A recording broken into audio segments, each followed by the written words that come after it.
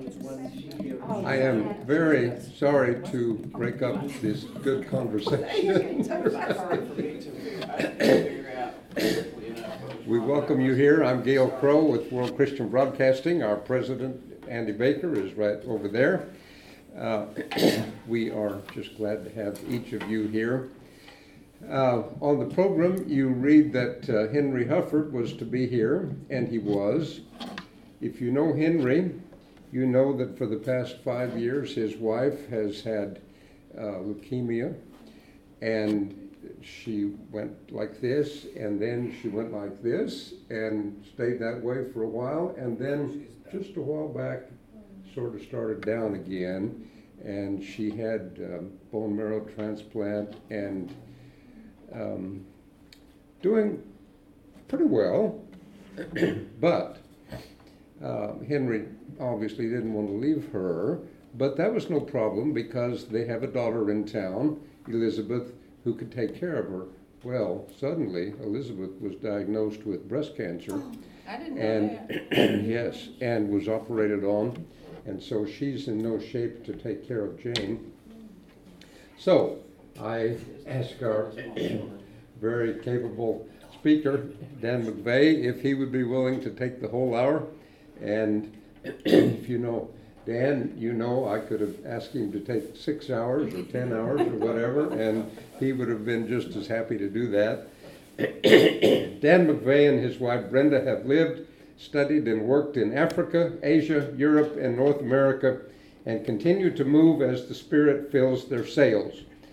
Having lived in exotic places like Ghana, China, and England, they are now enjoying life and exploring the mysteries of faith and cosmos on a mesa in a very strange, a very strange land known as Texas.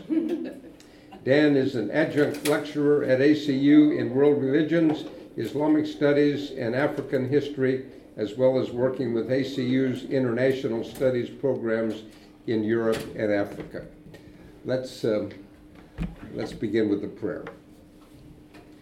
Thank you, Lord, so much for the opportunity of working on a worldwide basis. It's just amazing, those of us, not just in World Christian Broadcasting, but in these various parachurch organizations and people who are on mission teams in other church, in various churches, to have our eyes opened like they have been. And we're just so grateful that Dan is here and is willing to open our eyes even further as he talks about his experiences and also the challenges of work throughout the world. In Jesus we pray. Amen. Amen.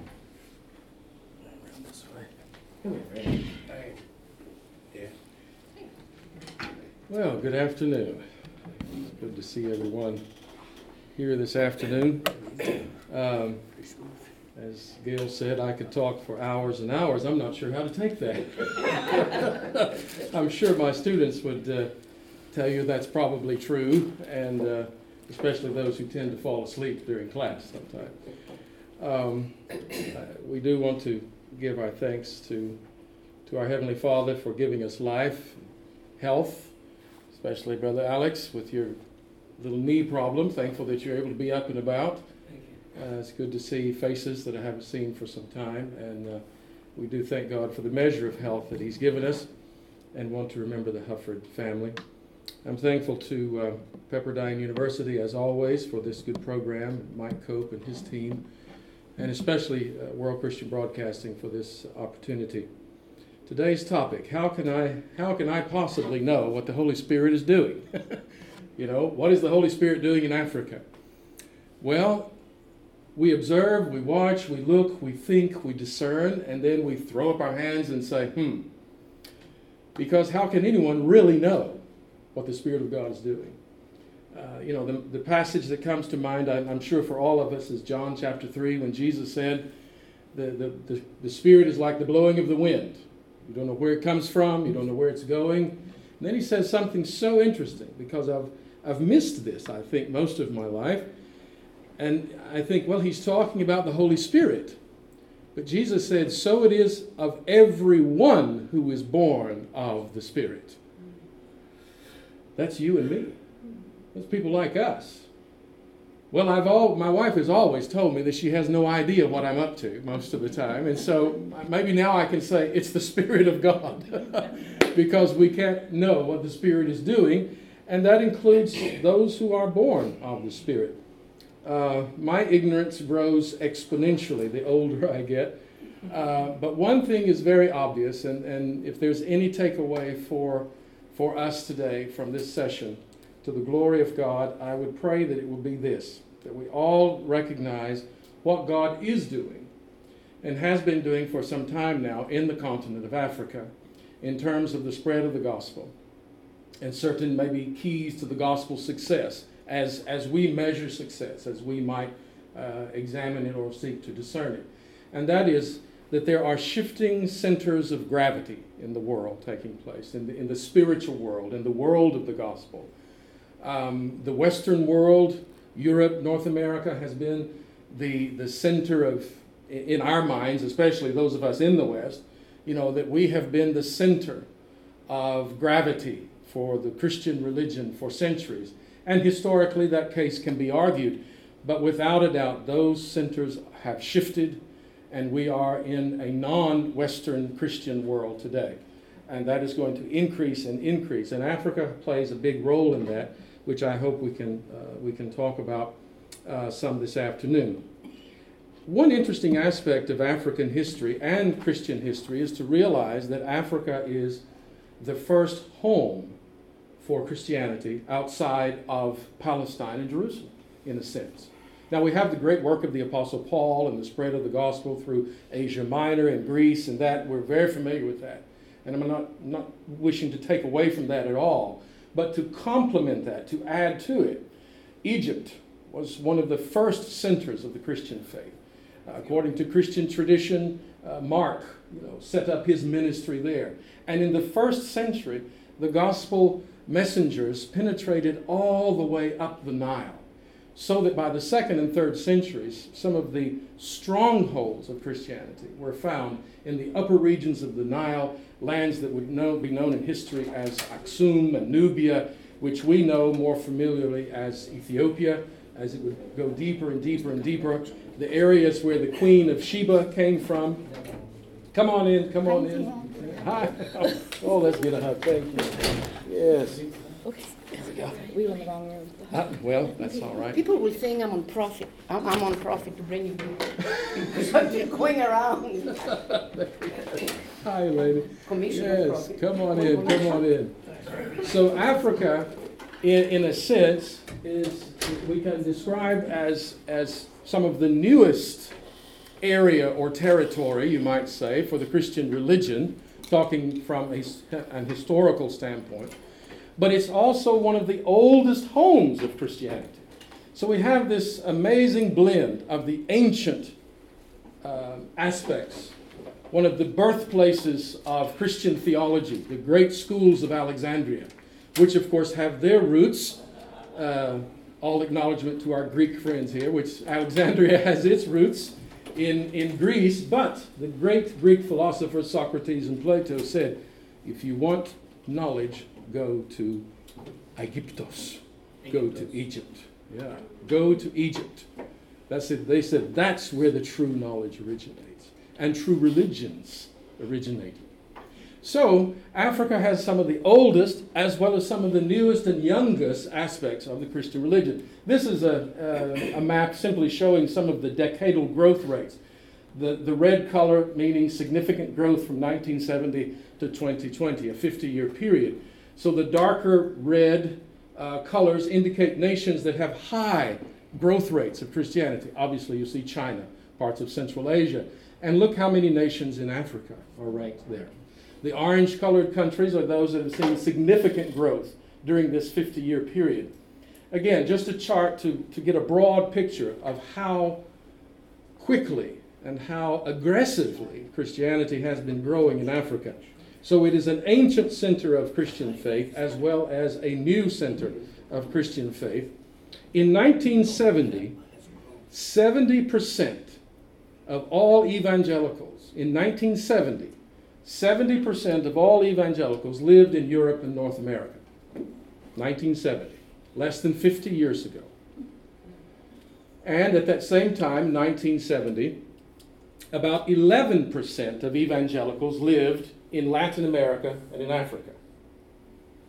Very low percentage. Now, less than 50 years later, the percentage of evangelicals, evangelical Christians, a broad painting, a broad grouping, the percentage of evangelicals who live in Africa alone, well, let's go ahead and add Latin America, I guess, would run somewhere in the neighborhood of 45 to now almost 50%. Whereas the percentage living in Europe and North America has dropped significantly. It has dropped about 60%. So it's down to less than 30%. Now, we're all aware of this. Some programs like this lectureship and so forth sometimes have themes of, how to get churches to grow. How do we reach the millennials? How do we keep ourselves relevant and alive and speaking to the culture around us? There are many, many factors. I don't begin to try to say that I can understand what's going on or why it's going on. But when we're talking about the work of the Spirit, the movement, the shifting of the Spirit, which I hope we can explore a little bit this afternoon, if we just stand back and look at what we might call this macro picture, the big picture, like this, and the percentages can be debated and argued, but just the big picture. And I'm a big picture person. The more I study history, the more I get to where I want to analyze things from a broader perspective. You can't escape the conclusion that in the last really 100 years, but especially the last 40 to 50 years, there are movements and shifts and tectonic plates shifting in the centers of the Christian faith. Now, some people, some Westerners, some of us, especially in North America, hear this and we almost want to go, boo-hoo, boo-hoo, what's wrong? What's happened to us? We're losing our center. We're not the pillars anymore. Well, there is a negative aspect to it in a way, but I think we should rather look at it from the positive standpoint of this is a movement of God's Spirit. This is His working out the times and the seasons for the nations. Look at all the people He's bringing to Athens from Iran, Iraq, Afghanistan. The Kurdish people and others coming in who otherwise, how would they have come to know the gospel? Well, in some way maybe, but in the numbers that you're seeing them and the way you're able to serve them there. And other parts of the world we're seeing similar things, which we'll delve into. I've spent most of the last 37 years living and studying about West African societies, living in and studying about them. And particularly my field has been focused on the points of contact between traditional African societies and Islamic and Christian influences, especially the last few centuries. I was privileged to live in Ghana during the very formative decades of the 1980s, 1990s, and early 2000s. That gives you an idea of how old I am. I'll be 60 in a couple of weeks.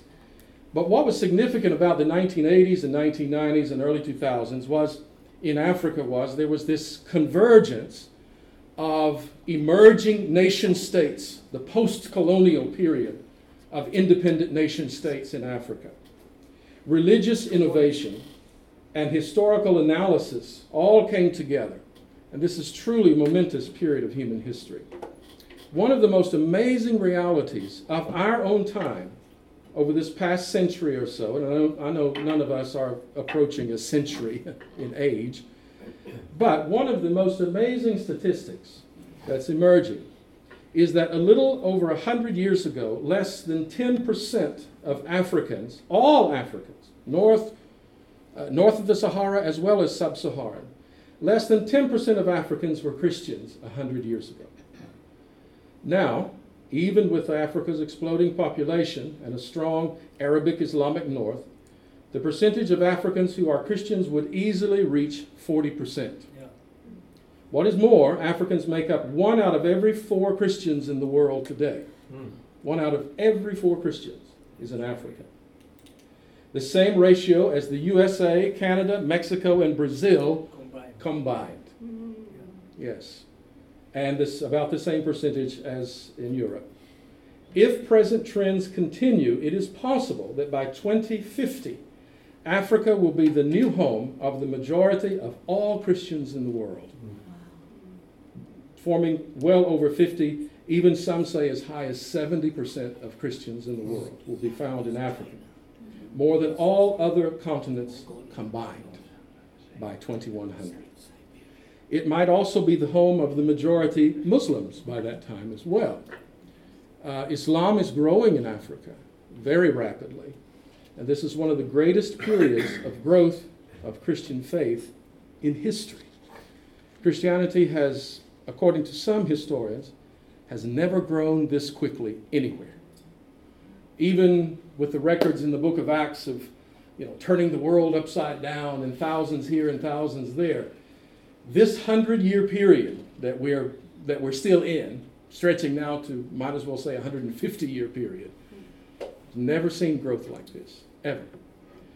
Well, and this is not just evangelicals or Protestants. It's Roman Catholics, it's the Coptic Church, it's the Ethiopian Church, the various Orthodox churches. Every church is growing. The indigenous African churches are growing. Every stripe, every color you can imagine. It's across the board. Well, let's think a moment about African history and where this is coming from. In modern times, Africa's relationship with Europe and America has primarily been based on oppression and externalization, slavery, colonialism. Sometimes we think of the colonial period for Africa, particularly say about 1850 to the 1960s, as sort of a benign period where Europeans, to a much lesser extent Americans, but primarily Europeans like the British, the French, the Portuguese, the Belgians, colonized sub-Saharan Africa in particular, but also North Africa. That this was sort of a benign spreading of European influence and sort of bringing Africa into the modern world. Well, Africa was brought into the modern world through colonialism. But it was not a smooth journey. It was not a fair journey. It was a corrupt journey. We'll talk about that in just a moment. The history of slavery itself, I'm sure we're all aware of.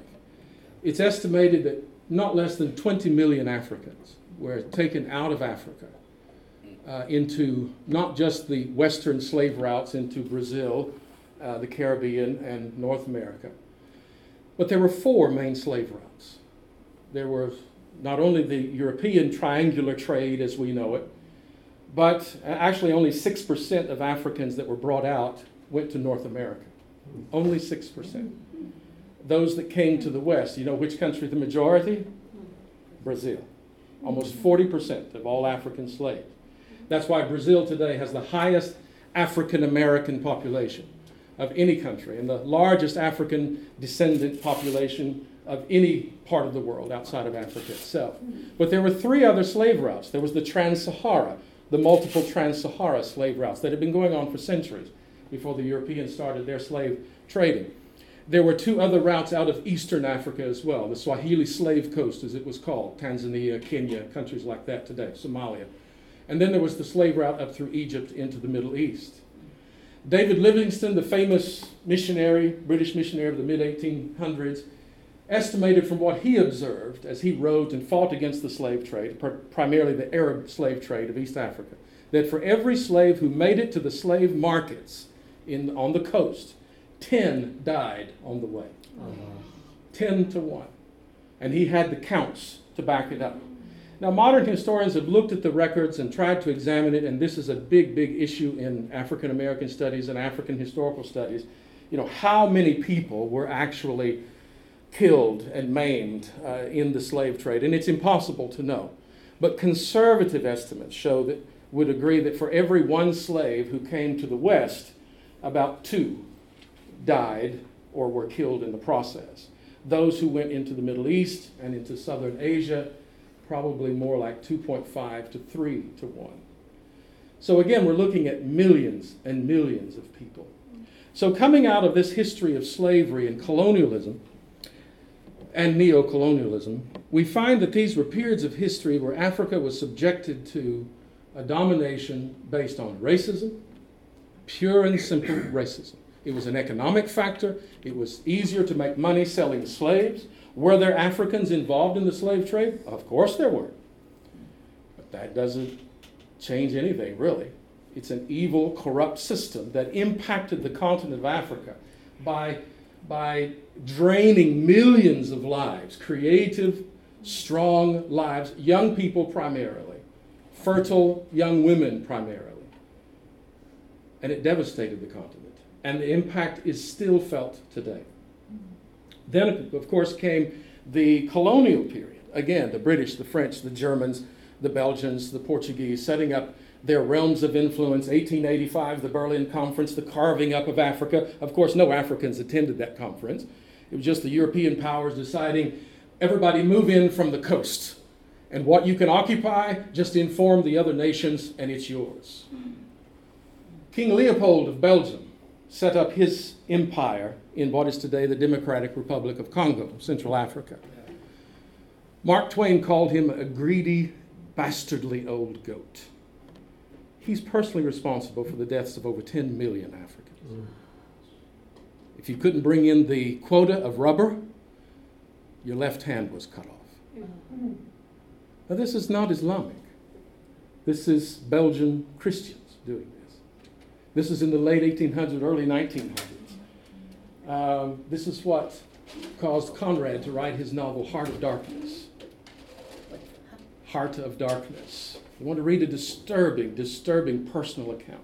Heart of Darkness.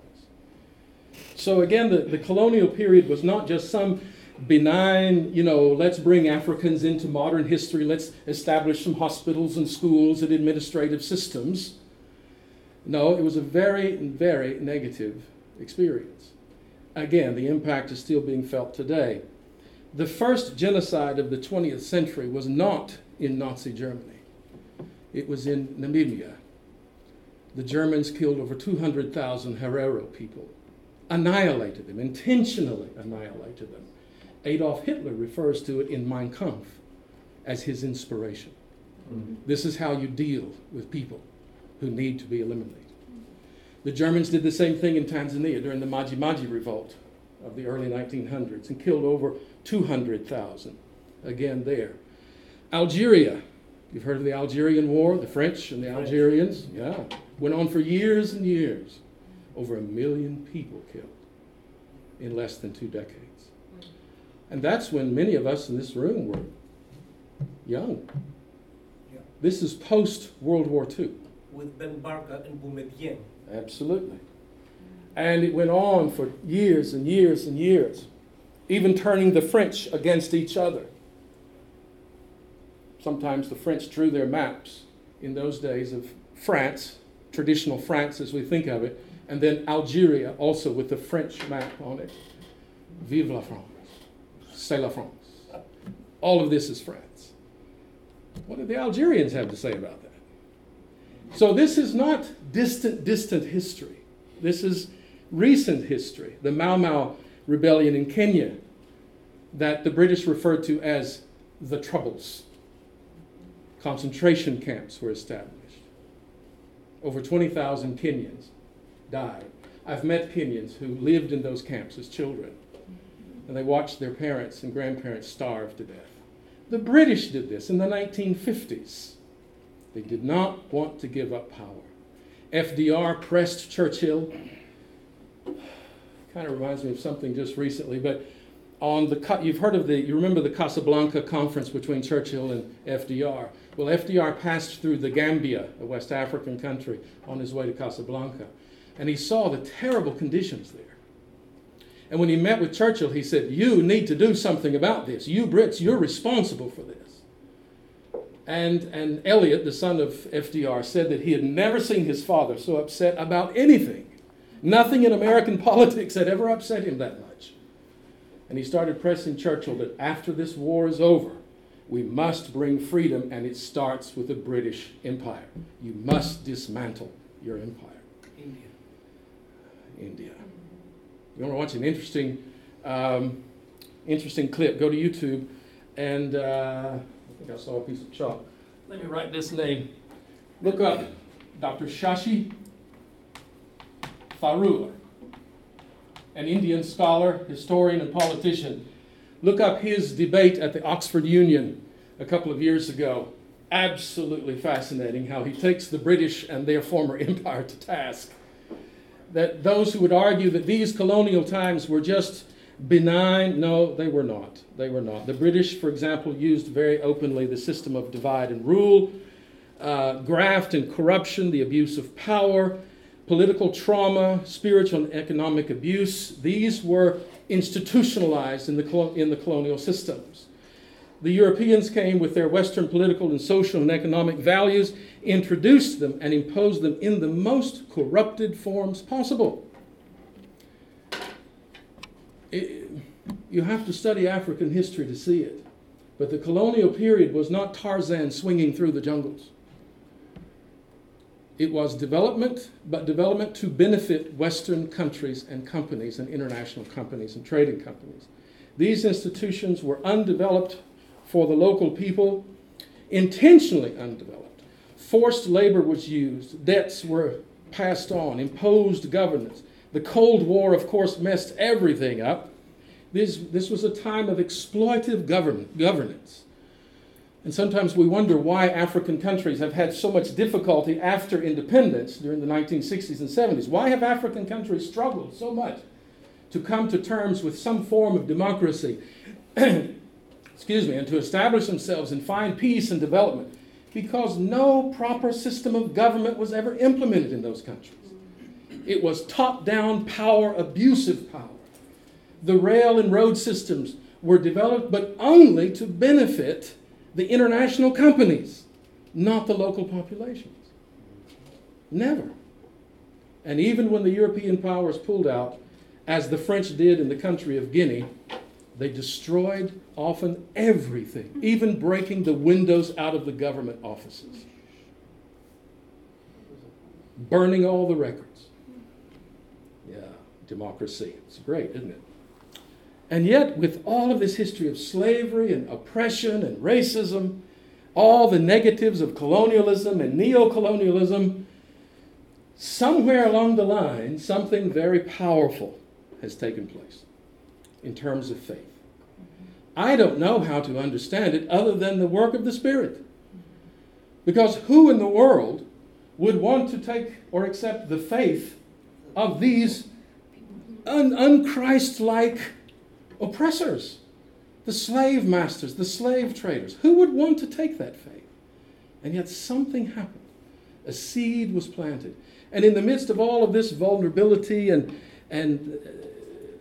weakness comes something very viable, very powerful.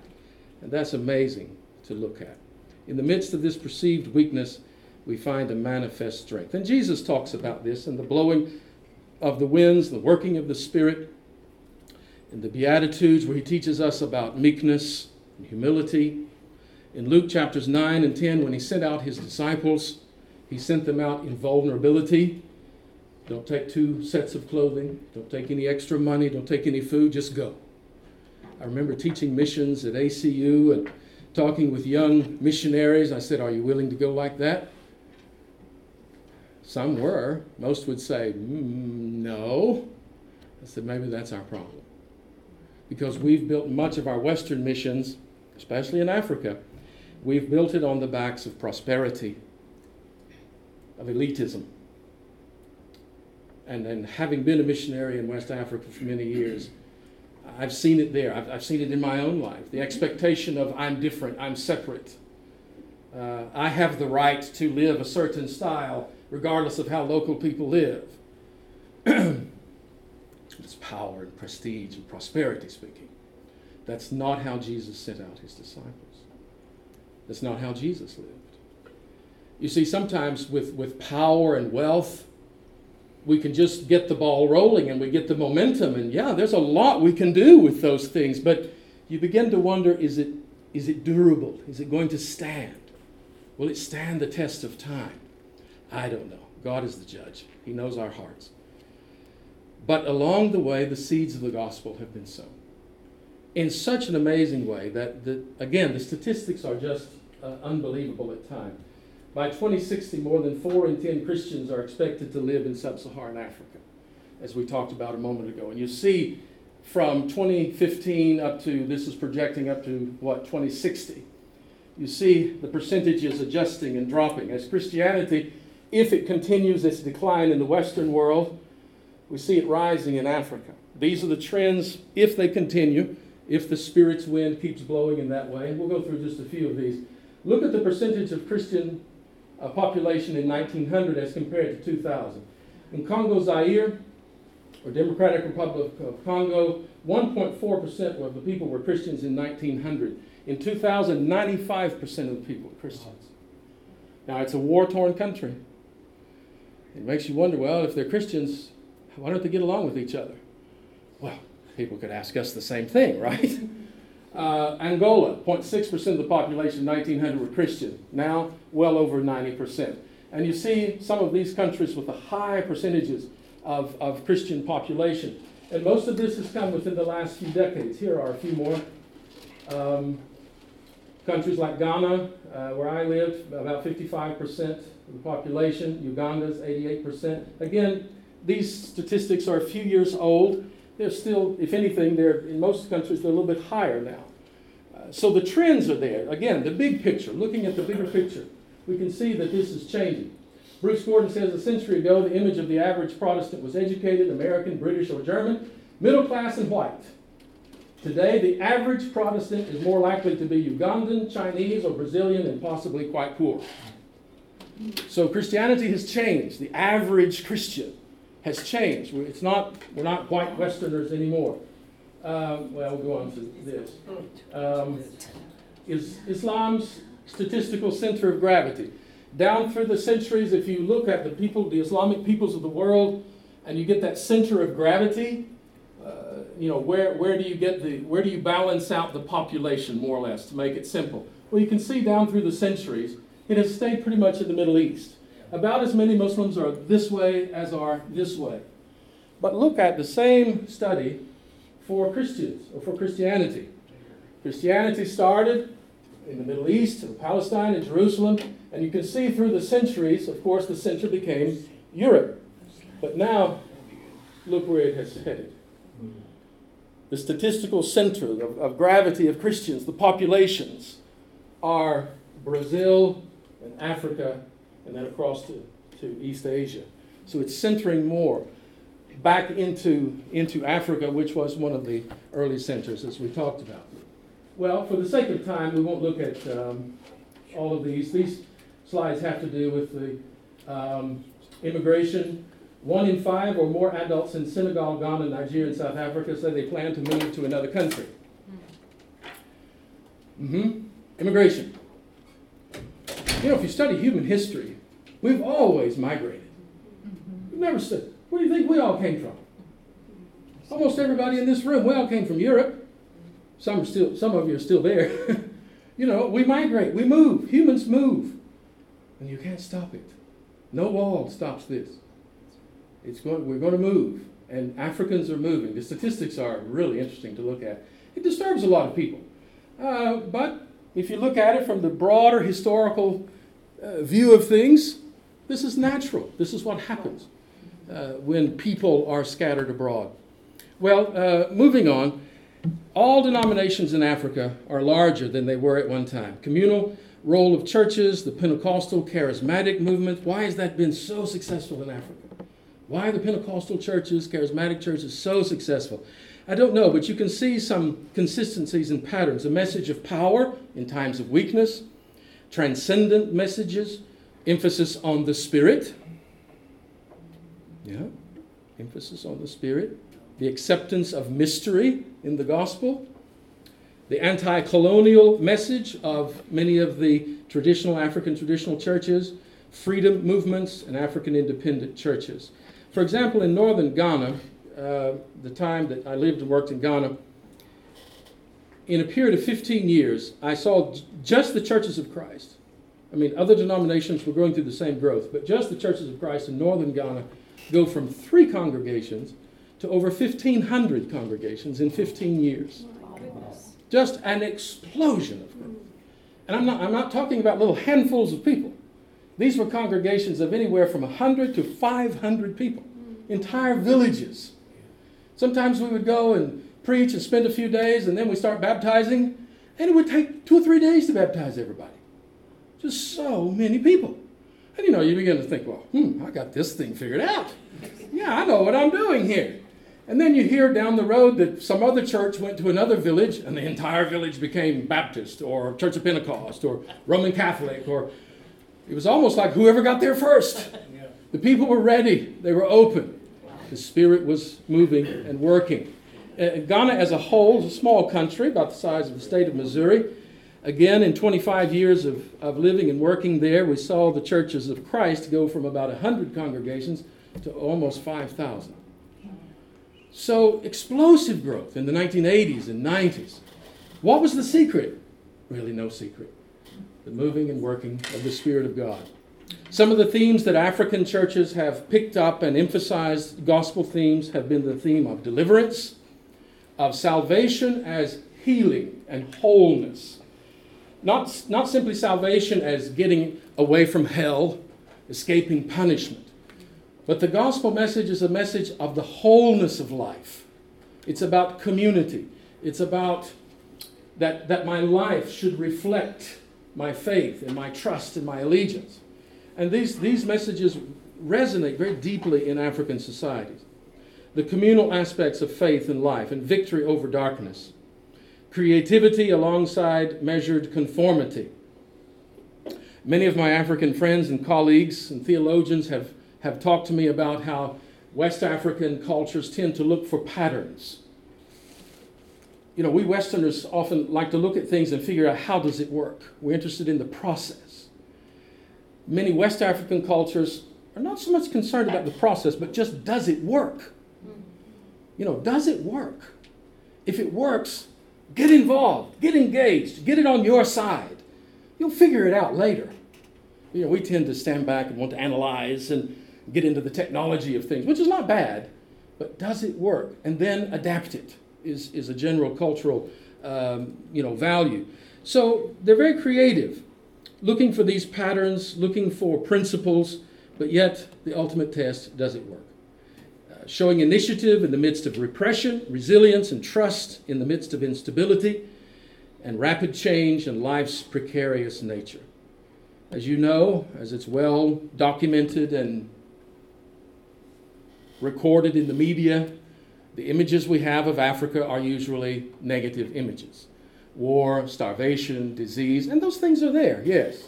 Living in the tropics anywhere is difficult.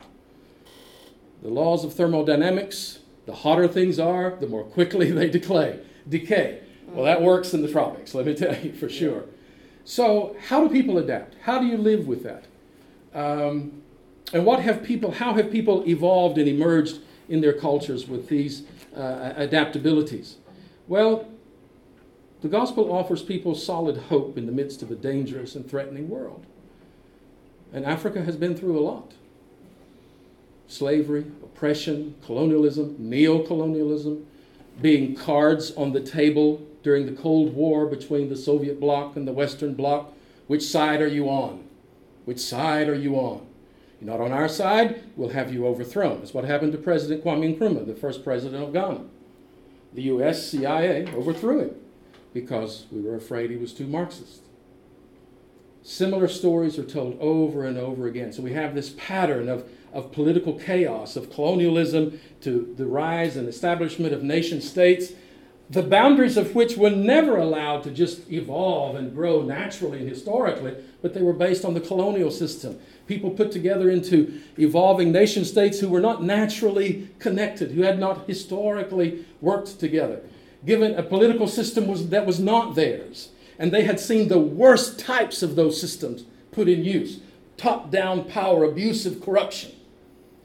What type of politics do we expect them to play? Eventually emerging into one-party states, trying to hold stability, trying to hold things together. That inevitably meant military coups. The military would intervene.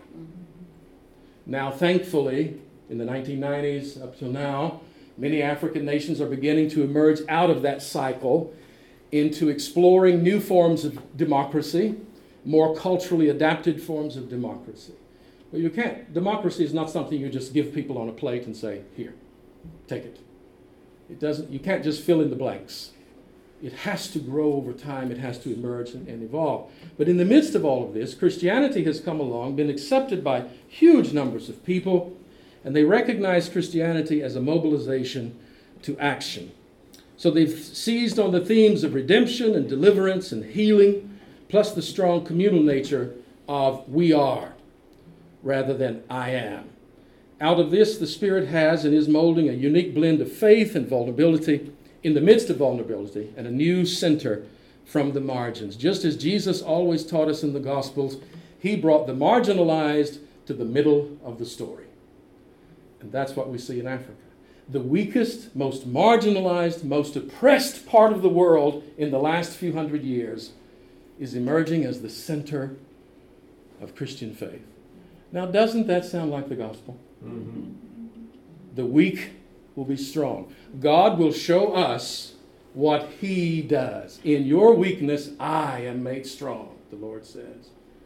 Not by might, not by power, by my Spirit, says the Lord, Zechariah. So we're watching it. We're seeing it right before our eyes. An amazing shift and movement, a renewal, an adaptability. Well, Africa is not only the center of growing Christianity, it is also a center of growing moderate Islam. In West Africa in particular, there's some old Islamic traditions, such as the Jakhanke, who are very, very moderate, peaceful Muslims in their theology and in their lifestyles. The Murids, some of the Sufi tariqas, are very, very prominent in West Africa and North Africa, and these are very moderate voices, very scholarly voices, that much of the Islamic world has ignored over the last few centuries. These voices are beginning to come out. I'm working with some friends in Ghana, both Muslims and Christians, we're trying to establish a center of dialogue where we can bring these moderate voices together. It's at an academic level to start with, but the academic level filters down into the local communities to revive some of these more moderate voices, like Mohammed Taha of Sudan, who was executed by the government of Sudan back in the 1980s because of his moderate interpretation of Islam, and that Muslims and Christians have nothing to disagree about because we all come from the same source. He was persecuted and put to death for that, but his voice and others can carry on. Well, in all of this growth, in all of this expansion, are there negatives? Of course. There tends to be a strong measure of triumphalism among many Christians in Africa. I'm right and you're wrong. My church is better than your church. Imagine that. I don't think any of us in this room can really imagine any Christians thinking like that.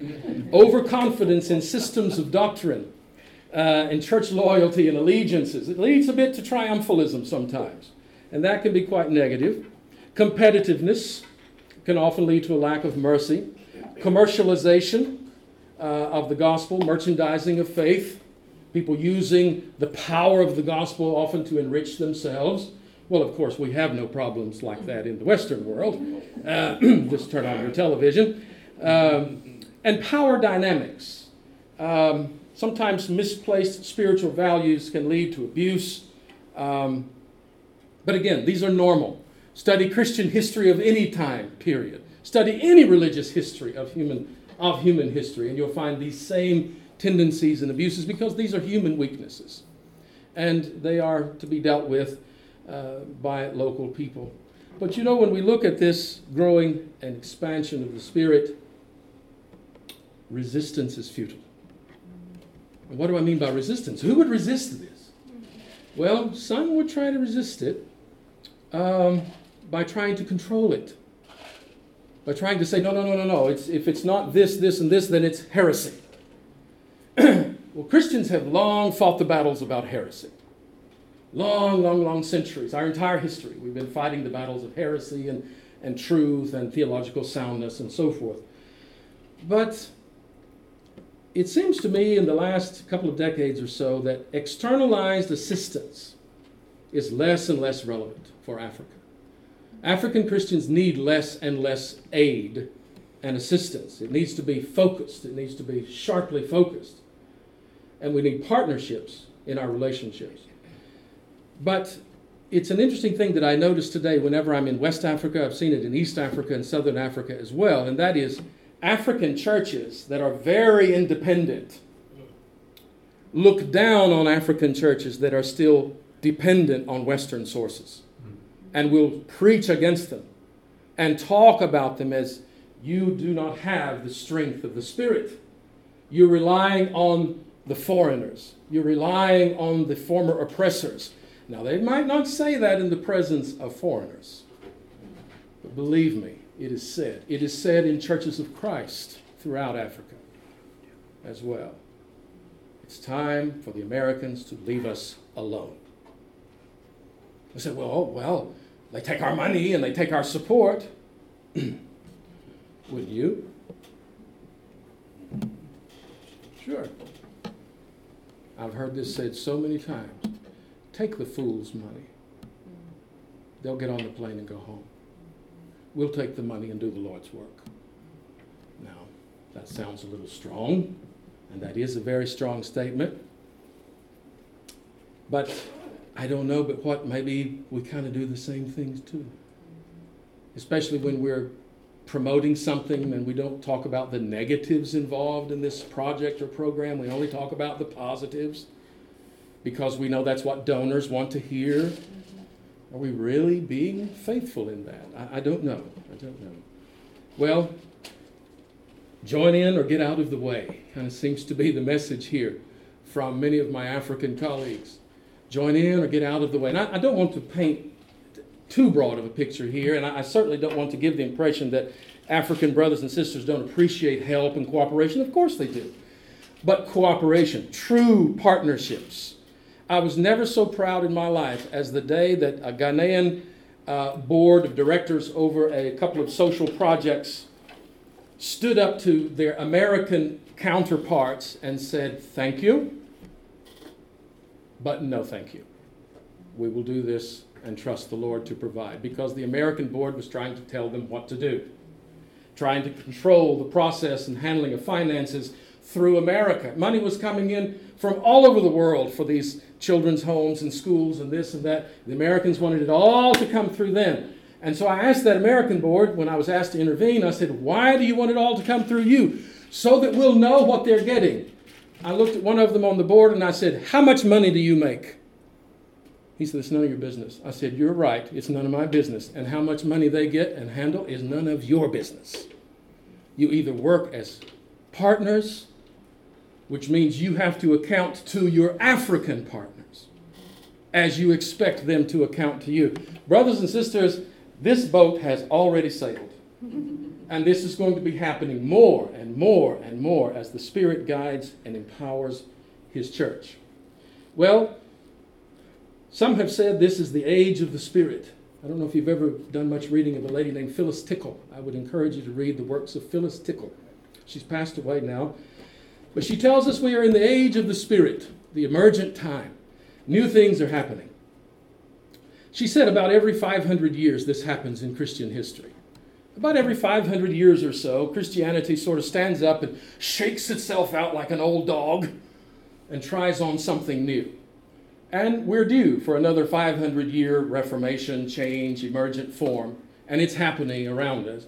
And one of the ways that's being shown and demonstrated and done is the renewal of Christianity. As Kwame Bedianko, a late Ghanaian theologian, says, what we're seeing in the world today is the renewing of Christianity as a non-white, brown religion. We're seeing Christianity back to its African and Middle Eastern roots. It's getting back to the brown people. And again, that frightens some people. Why does it frighten? Why does it threaten? We should rejoice, lift our sails, and want to catch some of that wind as well. But you know, the same wind that can fill the sails and sail the ships can also knock down some pretty big trees. And sometimes the Spirit knocks down the trees around us so that he can get to our sails. Well, let me get to a couple of things finally, and hopefully somebody has a comment you'd like to make. Life in the Spirit is always about transitions, transformations, and transcendence. Prophetic voices. God's people have always listened for prophetic voices.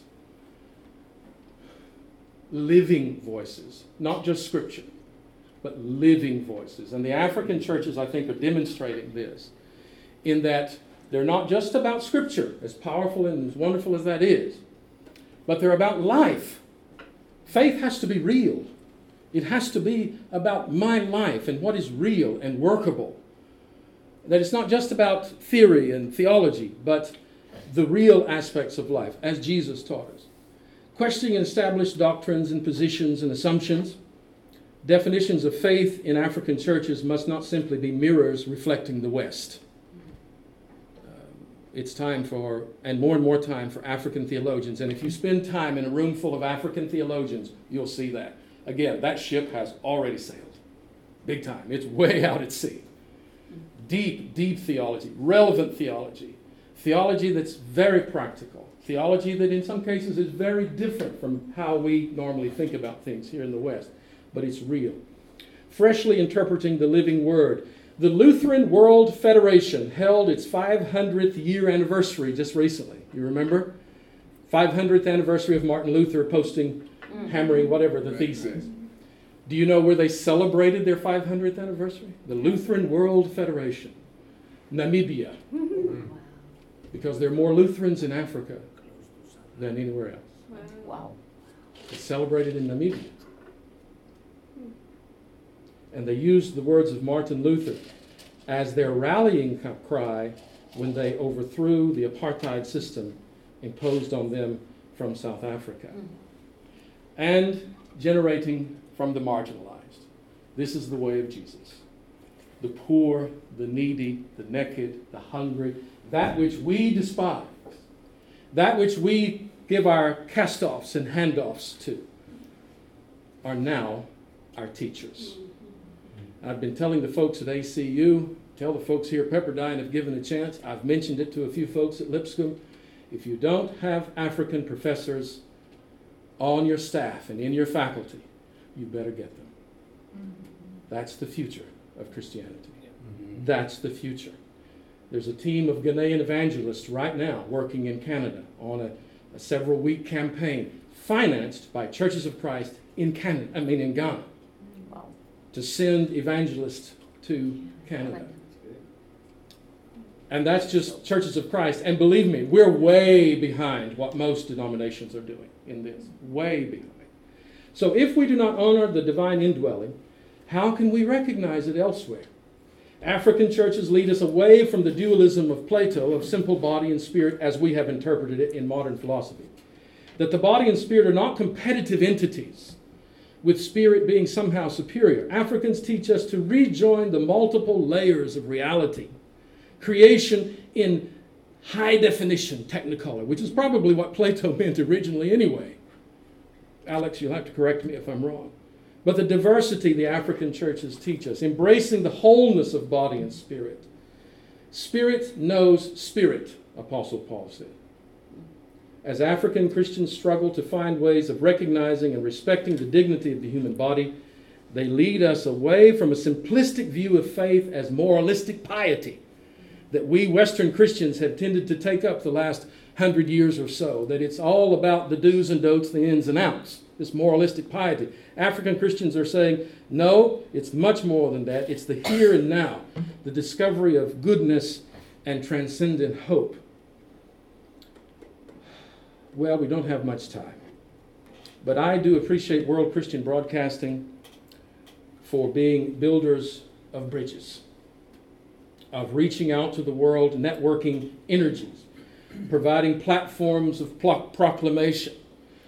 And World Christian Broadcasting, in my experience, you have emphasized, and I hope continue to emphasize, very clear messages of hope with expectations of the Spirit's winds of empowerment, but you offer minimal messages. They're not overpowering, detailed messages. It's about Christ. planting a seed and encouraging people to move, and let the Spirit form them and make them as Christians, even if they look nothing like us, even if they worship nothing like we worship, even if they interpret Scripture nothing like we do, which of course they will, because of our roots of faith in the Word. But let the Spirit work in this embodiment of adventurous faith and submission to the Spirit's guidance. Follow the winds, Jesus said. Resistance is futile. Thank you very much.